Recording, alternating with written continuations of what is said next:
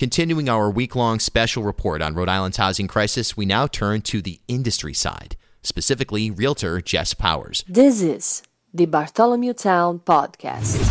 Really, at the end of the day, there's so many ways to look at this, but one way that is super important that I think is overlooked way too often is the actual housing market, like literal market, and the realtor perspective. And so joining us on this discussion is Jess Powers, who I'll let you sort of set up who you are, but you have an interesting story and sort of how you've come into home ownership and just have really a data-driven view on things from the realtor side, from the market side. So good morning and thanks for your time. Good morning. Thanks for having me, Bill.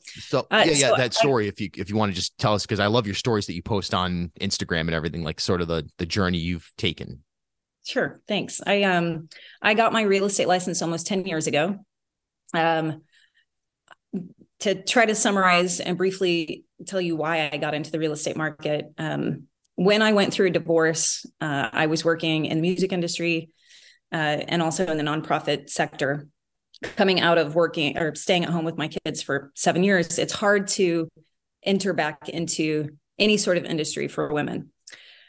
So I had read a few real estate books. I had always been interested in real estate and knew if I was going to find some security, financial security, that I needed to buy a multifamily. So I bought a multifamily. My ex-husband bought me out of the house. So I had an opportunity to leverage some money that I otherwise wouldn't have had and bought a house on the west end of Providence.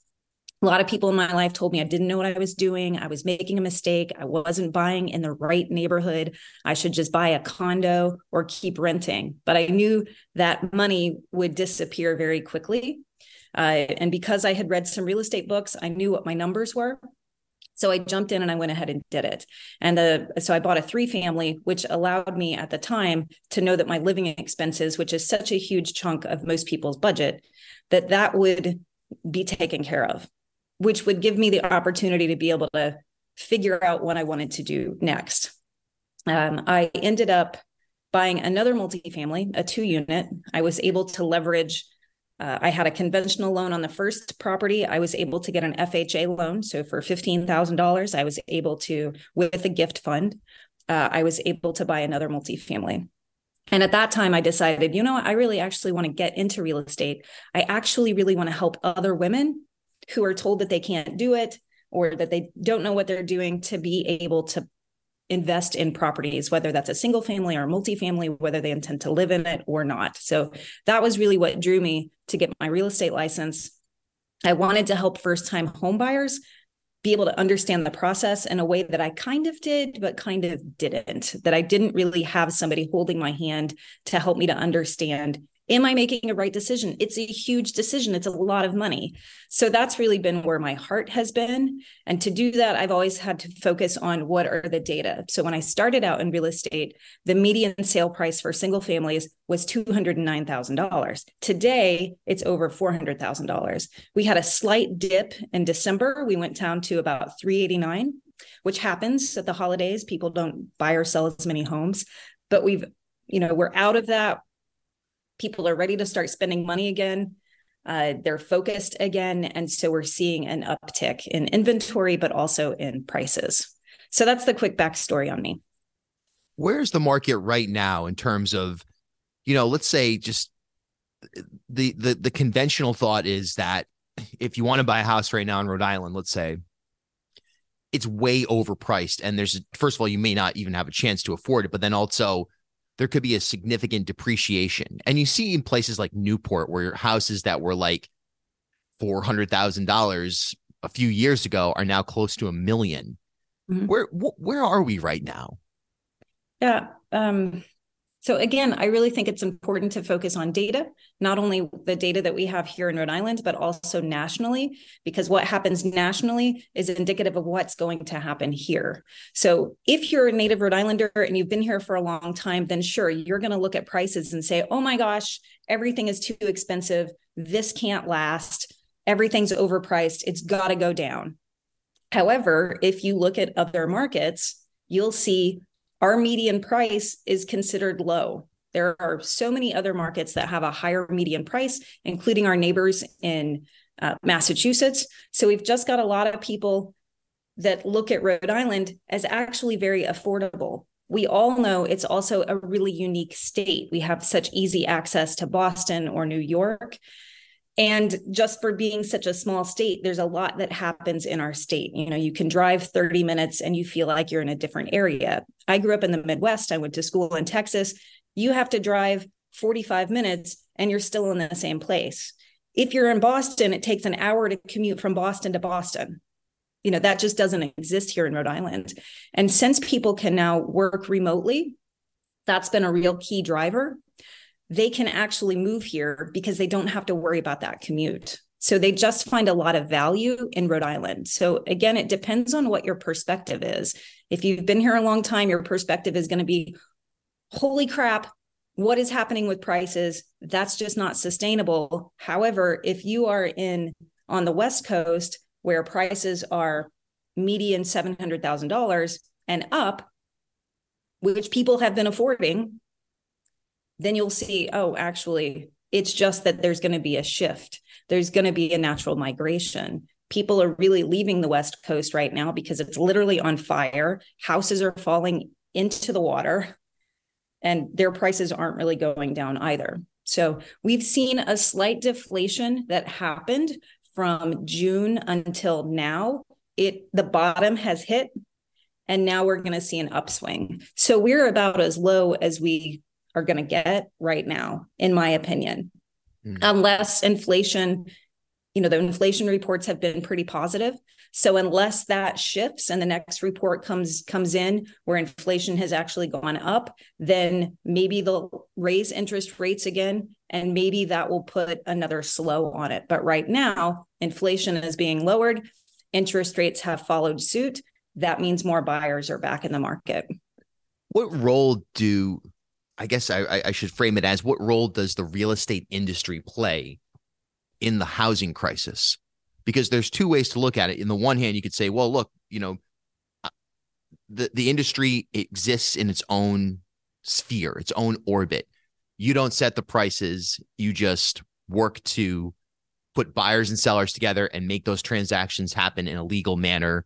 And that's that. At the same time, any industry is a direct reflection of supply and demand.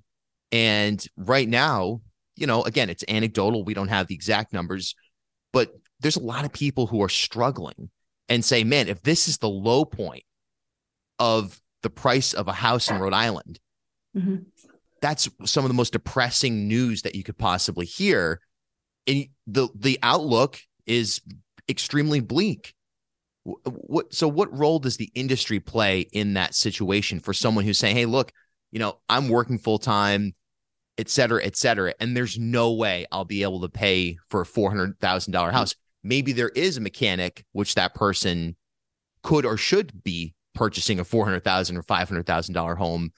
And then whether it's through a multifamily rental situation or whatever the case may be, there are ways to do it. But what role do you play in all of this?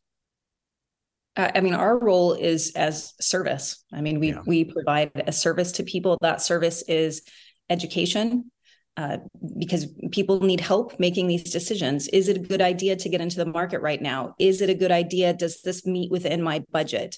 How do I even get in if I have a goal to buy real estate? How do we do it? How do we go through the process? So that's where I think we serve as service to the industry. We don't dictate what happens. We don't control the prices at all. What controls the prices is really truly is supply and demand. We don't have enough housing. We're extremely densely populated state. People in the more rural areas are reluctant to change zoning laws. Even in Providence, they're reluctant to change zoning laws. People should be able to build more than a 2-family unit. All of the new builds are 2 families. Why aren't they 3? There are incentives that our state could offer buyers and also sellers and also builders. And I think the builders are probably the key. There really should be some tax incentives for buyers, but also for new construction. We just don't have enough housing. And how is that going to change? We have not kept pace with the number of buyers that we have. And it's just going to keep widening, because as more millennials are able to buy more houses, because that's the largest buying pool right now. And there aren't enough people that are leaving the state. So until we find a way to deal with the inventory shortage, which really is what's spurring the prices, there's no way to bring prices down or to bring prices to level out. Yeah, you just nailed it. I think that's exactly it. It's a supply and demand factor. And there's just, the zoning level is such a key factor right now. Yep.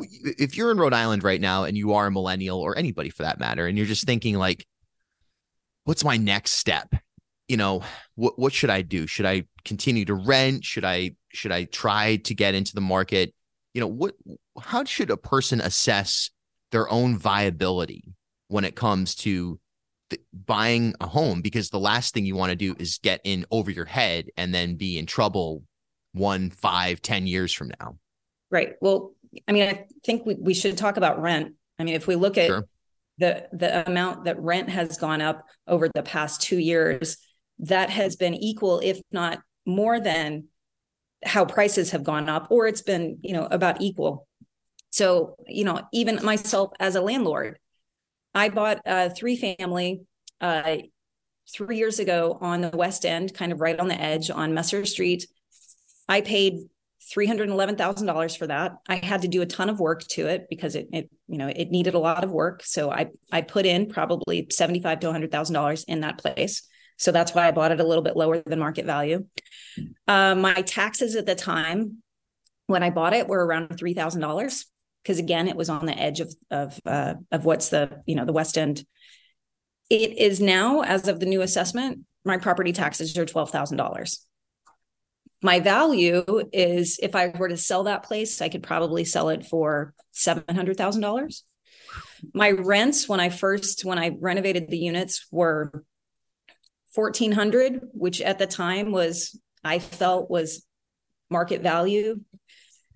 Now, if I had a tenant leave, the market value would be between $2,200 and $2,500. They're big Wow. units. They're 3-bedroom, double parlor. They're 1,500 square foot units with laundry in them. So, but that's a big jump. And that was not something that I anticipated that would happen so quickly.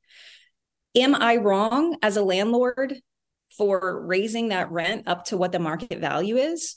A lot of people, I see a lot of forums where people go really hard on landlords. My property taxes more than doubled. Right. I didn't buy that. I bought that as an investment property. That's part of my financial security for my family. You now have people that are buying multifamilies. You've got tenants that have been in there for, I showed a 2-unit in Pawtucket over the weekend. Both units, they've been there for more than 10 years. They pay $750 and $850. The market value would be at least $1,400 for both units. You've got a buyer that has to pay $379,000. Actually, there's multiple offers, so it'll probably go up to about $425,000. The numbers don't work. They don't work at that current market value. Nobody buys a 2-family because they really want to live in a 2-family. They buy in a 2-family because they're trying to get into the real estate industry and they want to offset their living expenses and have somebody that's going to help pay for that mortgage. That's the whole point. Or they buy it with a friend.